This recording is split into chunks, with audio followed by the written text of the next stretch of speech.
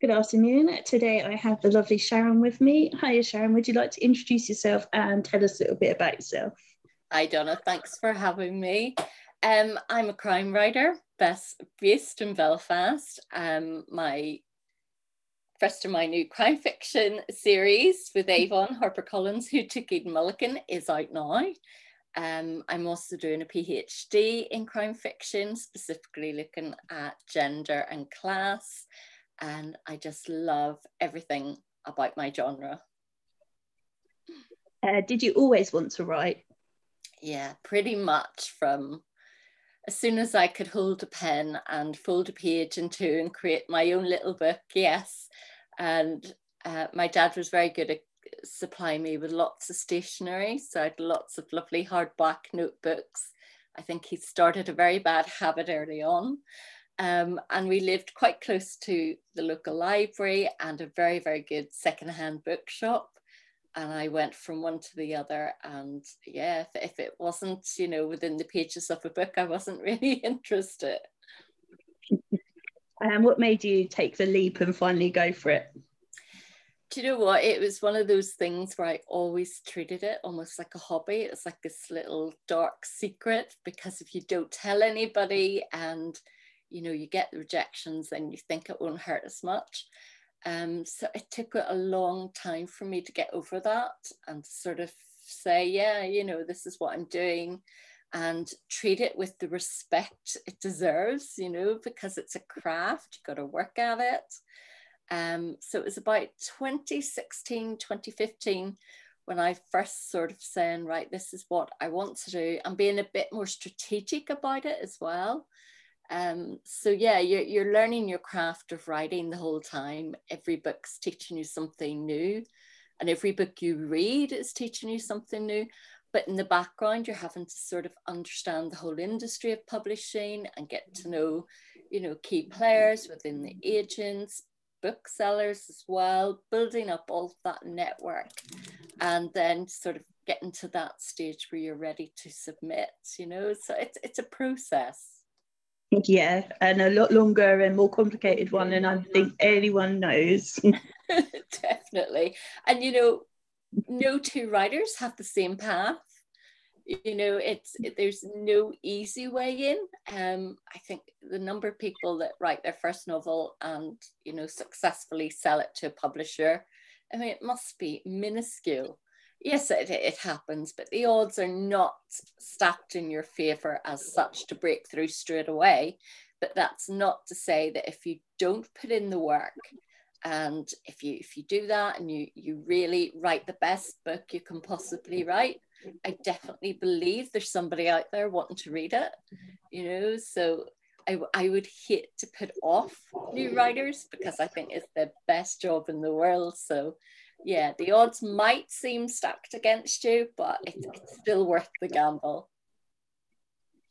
And what made you decide to do the PhD? I suppose I'm a bit of a closet swot. I love academic life. I love just being around my university. I'm at Queen's University in Belfast. That's where I did my undergrad degree, and then did my postgrad in London in City University. And I suppose it was just always an itch that I had to scratch to go back. And I've taught for years, teaching creative writing specifically, and I absolutely love that. So I've always been interested in almost the theory behind writing. So it just seemed a natural progression to try and do a PhD. And I'm doing a creative practice-led PhD, which is absolutely brilliant, which means I create a new piece of fiction within this PhD. So yeah, it's just perfect for me. That's awesome. Yeah. I didn't know such things existed, actually. Yeah, people don't, yeah. Out of all the books you've written so far, who's been your favourite character to write? I think Rose Laney in Who Took Eden Mulligan. She's just, she's quite brittle in some ways. She's carrying a lot of baggage, but I can just see her character arc is so obvious to me where I want her to go. And I love Danny and how the two of them riffed off each other. So yeah, I suppose her, but also Eden Mulligan, because even though she's not really a live character in the book, she's the spectre that hangs over everything, and trying to work out what happens when a mother is taken from a family and they've got no answers, and the implications of that goes through the next generation. So yeah, probably Rose and Eden. What's been your most difficult scene to write, and what's been the most fun one? Probably the most fun would be maybe my first novel, Little Bird. There was a lot of taxidermy in that and some very gruesome stuff.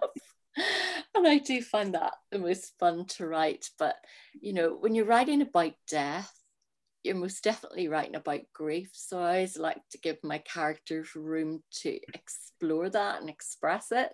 And that's always difficult to write, because you're feeling the emotions, you're drawing on your own emotions and experiences that you've gone through in life. So yeah, probably sort of the aftermath of a murder. It's how that affects the people that are left behind. That's the difficult thing.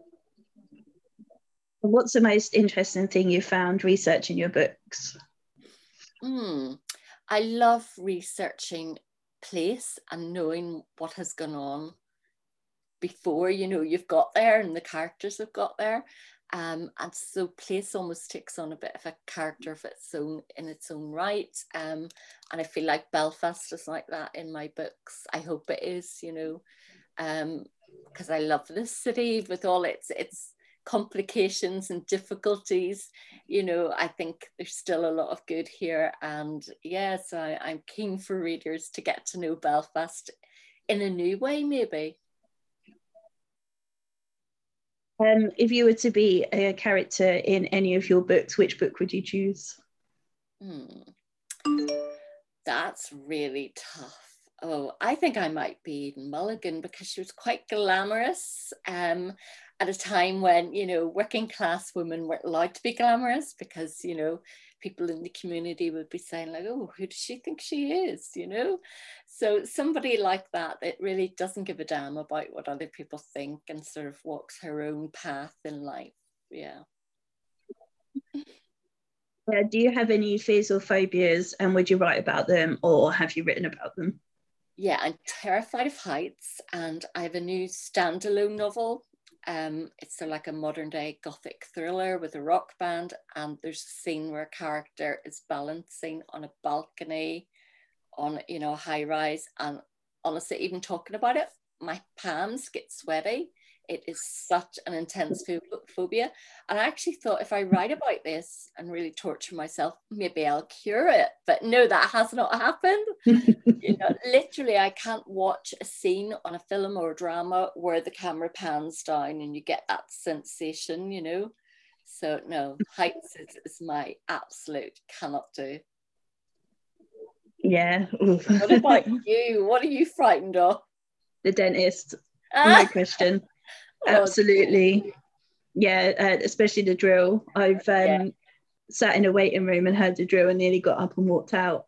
No. And when I'm in the chair, I clench my fist because I'm terrified, but they hold my hands down because they think I'm going to punch the dentist, and I'm not. I'm just terrified. Well, I have to tell you, my mother-in-law is that woman who did punch her dentist. And it was just totally like, she couldn't believe she'd done it, but it was just like a reflex. So, but my sort of thing for that would be to wear noise cancelling headphones, because I think the noise of the drill is part of the problem, isn't it?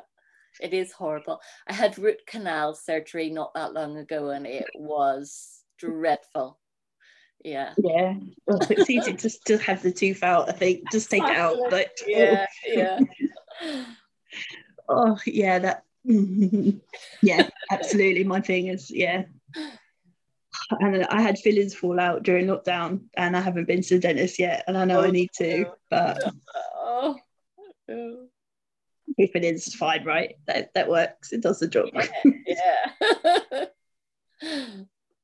Oh, terrible. Oh, being an adult is just it's hard. The struggle is real. I mean, we have the choice. We shouldn't have the choice. I have the choice now. It's up to me if I go or not. So I'm not going to because I don't have to. There's no one to tell me that I do. Oh, yeah. Anyway, books. Books, yes, distract ourselves. Yeah. Oh, yeah, I'd rather talk about books than a dentist anytime anyway. Yeah.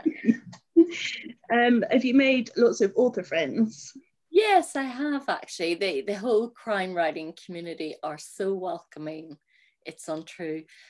Within Avon, you know, we've got a great stable there. Claire Allen's been so supportive, Pam Leckie. There's just been so many.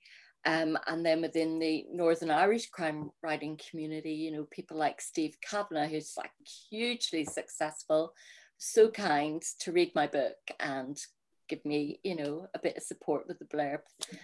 Kelly Crichton's a really good friend within the Northern Irish crime writing community. Stuart Neville, Bram McGilloway, Anthony Quinn.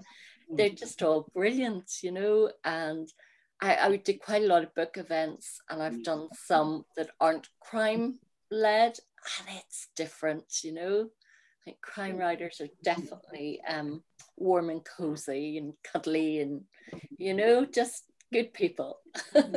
I do. I speak to them nearly daily, and I completely agree. Kind of nuts sometimes, but you know, yeah. generally lovely. Find our tribe there, Donna.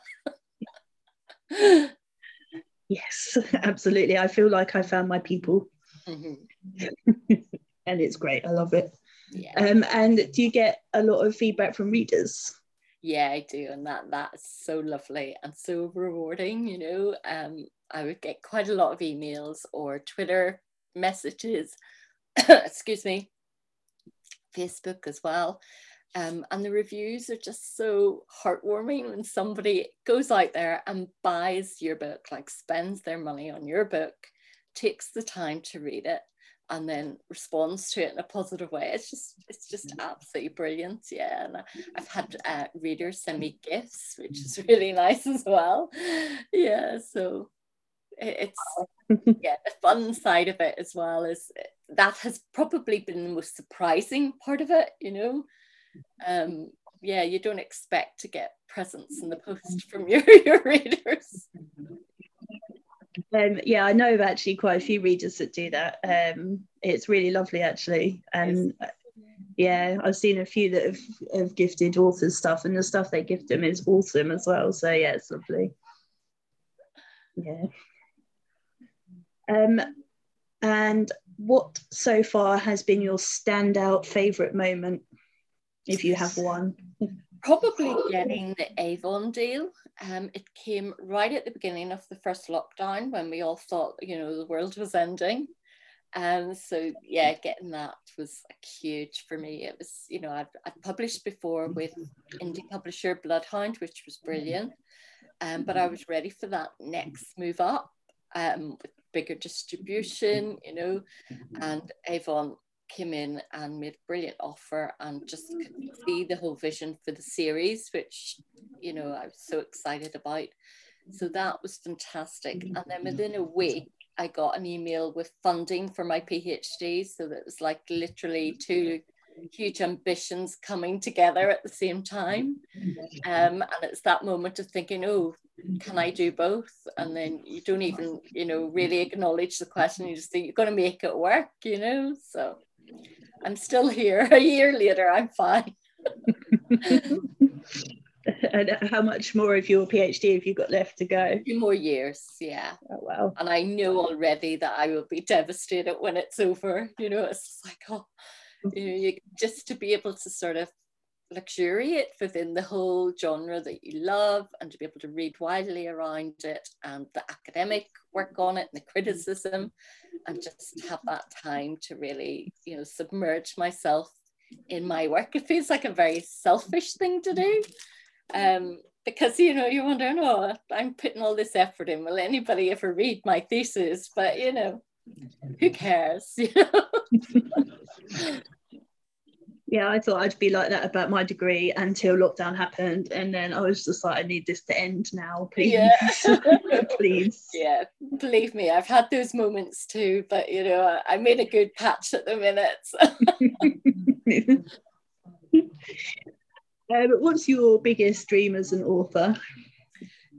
Just to be allowed to keep doing this, you know, I wish I had sort of like a strategy and a 5-year business plan for my books, but it's just, yeah, just as long as the readers keep coming and my publisher's happy enough with the sales, though they've been very good, I've got to say, you know, and I get another contract, just to be able to keep doing the job I love. And, you know, there has been muted conversations about options, TV and film, but you know, you can't wait on that. That's not the end game. You know, it's about getting the book out there for me, and yeah, I just love that. It's a surprisingly common answer, actually. So yeah, that's cool. What word or phrase do you overuse? What does your editor shout at you for using all the time? Just everybody is just about to do something, you know. So I've got the stage now where I know to sort of watch my justs. So with every new manuscript, you find something else kicks in, another tick, you lose one, you gain one. So yeah, I probably don't even know what this one is yet until I add it in. I think, oh, you know. You're the second author I spoke to recently that has just. Yeah. That's quite funny. I love how everyone knows it like that as well. Yeah, there's no thinking, they just know. It hurts when you know you're doing it. You're like, oh, and then you hear it and you read it everywhere and you're like, even if the sentence needs that, just I won't do it now, you know. Oh dear, I love it. If you're able to spend a day with any author, dead or alive, who would you like to spend a day with? Probably Stephen King. I think I would quite like to spend some time with him. I think he's a bit of a creative genius, you know, and I think like many crime writers, I started off, you know, my teens reading a lot of horror and a lot of Stephen King. And I really think he is just the best storyteller out there, you know. He just reels you in, and you know, as a reader, you're immediately comfortable, and you know that you're going to be taken on this ride with this expert in manipulation. He's going to manipulate you every which way, and you're like, yeah, I'm here. Come on, give me your best shots. And he continues to surprise and produce brilliant books. So yeah. Yep. If he was to go to every person that I ask, he'd be a very busy man. I know. And if you want to dig up Mary Shelley, I'd love to have dinner with her as well. Who's your biggest author that you'd fangirl over, that you'd totally lose it, apart from Stephen King, I guess? Probably Tana French. I think she's probably the biggest influence on my work, but also Megan Abbott. God, there's so many, absolutely so many. Chris Whittaker at the minute as well. I'm fangirling over We Begin at the End, Something Terrible. Katrina Ward. I just love The Last House on Needless Street. So yeah, she's just fabulous. Yeah. Yeah, I'm trying to tie down Chris Whittaker for an interview. I met him at Harrogate. Yeah. And we keep going back and forwards. And he promised I could tie him down. I'm assuming he means for an interview, but yeah. He's lovely, yeah. He is lovely. He really is lovely, yeah. And I don't think he appreciates how good his book is at all. Yeah, bless him. He keeps getting the awards. I think it'll eventually have to top on him. Just one after another, and yeah. I mean, they are so deserved as well, and yet he's still just like, no. Bless him. Catherine Armstrong was the editor for We Begin at the End, and she's from Northern Ireland, so it's just like, I feel it's a win for the Northern Irish crime community in a way as well. You know, I'm going to claim it no matter what. Do you have any like specific events that are just in Ireland? Do you get to meet all the other Irish authors? Yeah, we're very lucky that we have No Alibis, an independent bookstore very close to me on Botanic Avenue, and it's run by a guy called Dave Torrance and his partner Claudia as well. And it's really a crime-led bookstore. So of course they have fantastic events, you know, the likes of Linwood Barclay's been over in Rankin, you know, just all the greats. And Steve Cavanagh, Adrian McGinty would often have events there as well before lockdown. John Connolly. So you're always guaranteed a good bookish night, you know. And we've also got Belfast Book Festival, which is really popular, and I would have been involved in that quite a bit. So yeah, we've a lot of festivals and a lot of interest and a lot of readers and a lot of writers, which is great. Yeah, that's amazing. Kind of jealous, actually. Come visit. Yeah, I know a few Irish authors now as well, so yeah, I'd absolutely love to. I'd be there. What do you like to do when you're not writing? I like walking with my friends. I love watching crime dramas. So yeah, just being with family and friends, you know, like I had a sleepover at my sister's last night with my cousins and my daughter's cousins and, you know, the whole lot of us, my mom. It's just the best crack that you can have, you know, and just hanging out with my friends as well. I've got really close friends, girlfriends who I've known for about 20 years now. And you're just guaranteed a good night when we're together. We don't need to be doing much. And, you know, every night we think it's the most epic night ever, and then spend the next week, you know, texting, you know, do you remember when you said that? You know, we think we're hilarious when we're together, but. Right, and was it? Are they really proud to have like a famous author amongst their midst? Yeah, they're loving it because we've been out to celebrate the book deal, we've been out to celebrate the Irish release, we've been out to celebrate the UK release. And I said, at this stage, I'm feeling a little bit used, you know, you're just using me for the celebration.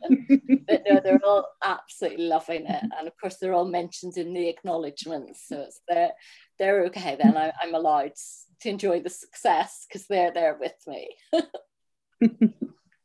Are there any secret jokes or messages or Easter eggs in your books? Yeah, for my friends, really. And some of them are just for me, you know, and it could be like a musical reference. I really love rock music and Led Zeppelin. So if I can sort of drop a little sort of Easter egg relating to that, I do. One of my best friends said when my first book, Little Bird, came out, she said, I better be in that book. And she's sitting there reading it, and there's a description of a middle-aged blonde woman walking a Cavalier King Charles dog. And she was like, I had to be the middle-aged one. Why can't I be, you know, the sexy victim or something, you know? But yeah. But yeah, it's fun to do that, you know, or I will use a surname of somebody close to me, and, you know, they get a kick out of that, and so do I. Do they always want to be killers? I always find everyone wants to be the murderer when they're in a book. Yeah. I was recently named in a book, and I'm a sex mad politician, which is different. Yeah. Very good. Oh. Yeah, because, you know, why not? Yeah, it's funny. It makes me laugh because thankfully nothing like me at all. I will hasten to add. Who is your first celebrity crush? I say John Travolta in Grease, and my mother says no, Noddy Holder from Slade. She said when I was 3, I would be looking at the TV going, oh, he's lovely. But no, I think it was probably John Travolta from Grease. Yeah. I'm sure when you're 3, you're not old enough to really appreciate. No, but she said, you know, I think it was just the song, the Christmas song. Yeah, how could you not like John Travolta? Yeah, that's it. If you were able to travel to any time, either forward or back, where would you go? Funny, I was asked this very recently, and I said the late 1970s, and I thought I was alive then. Why did I pick them? But I meant to be there at this age because I love all the 70s music, and I feel like, you know, I was born too late to really enjoy. You know, I'd love to go to some of the big concerts that were happening then, Nebworth and places like that. So, yeah, I think that, or maybe sort of 18th century. So it can be, you know, sort of a lady that's always needing her smelling salts and you know, reading her correspondence and keeping her diary that, you know, I have to take to my bed every now and then. Oh yeah. Oof. I like our modern hygiene and medicine. I definitely wouldn't go back then. Exactly. No. Yeah, we are so spoiled in some ways, aren't we? Yeah, but I agree. I was born in '83, so I was born in the best era of music, but was too young to appreciate it. So I'd love to go back and be old enough to see some of the bands live. Yeah. Yeah, totally get that. Are you working on anything at the moment, and do you know what you're doing next? Yeah, I do. I'm working on the PhD novel at the minute, so that's what I'm writing. I've just finished editing and proofing the second in the Rose and Danny series. I'm starting the next two sort of outlines for that series, and I have a standalone that I'm editing at the minute. So there's always about 3 or 4 projects going on at any one time, and that's fine, you know. It's the way I read like that. I read 4 or 5 books at any one time, so my brain has got used to switching from one project to the other, thank God, because I don't know how I would do it otherwise. But yeah, I can't do that. Just strictly one at a time. I can't read more than one. But I always say to people though, you'd watch more than one television program at a time. You know, you would start one series and then be watching something. Whereas to me, it's just the same with the book, you know? That's a very good point, actually, yeah. I do think you've got to sort of train your mind to cope with it. And I do think it slows me down because that means it's going to take me longer to finish a book because I'm sharing that time with other books. But I'm just so greedy for story. So I'm like, oh, it's the next new release or the next shiny thing that comes through the door. I've got to read it. So, yeah. Yeah, I mean, I fly through books. I read a book a day generally, so it doesn't bother me having just one because, you know, I just go to the next one. It's fine. Yeah. Yeah. I have to keep up with all the arcs and everything. I have to read a book. I know, you'd be swimming in them. Yeah. I don't look at my TBR. I don't even want to know how many books are on there. There's lots. And it just keeps growing. Yeah. Yeah, I'm going to need to live to about 200, I think, to maybe finish them all. I think it should be a moratorium, and we all say, right, okay, nobody publish for 3 months so we can get caught up. You know? Exactly, yeah. Just, a complete hiatus, nothing. Yeah. Just everyone chill. Yeah, and we all go on a reading retreat for 3 months, and we do nothing else, and we'll all be caught up, and then we go, okay, right, now let's start again. Yeah, I like that idea. Actually, we need to make this happen. We'll action it. Yes. We'll write to the government. He will laugh in our face, probably. I mean, you never know unless you try, I guess. If only any of us had any time, but our TBRs are calling and we just don't. Well, I don't think I have any more questions for you unless you think there's anything that I haven't asked you that you wish to tell us. I think that's us up to date and caught up on everything. So it's been really lovely, Donna. So thank you for having me. You're welcome. I've been looking forward to this as we have been trying to arrange this for some time. We got there in the end. We did. Before we go, would you just like to remind everyone about your book, where they can get it from and where they can find out more about you? Yeah, Who Took Eden Mulligan is published by Avon, HarperCollins. It's out now, out from the 19th of August, and you get in all good bookshops, Amazon, independent bookshops, and Waterstones, Eason's in Ireland.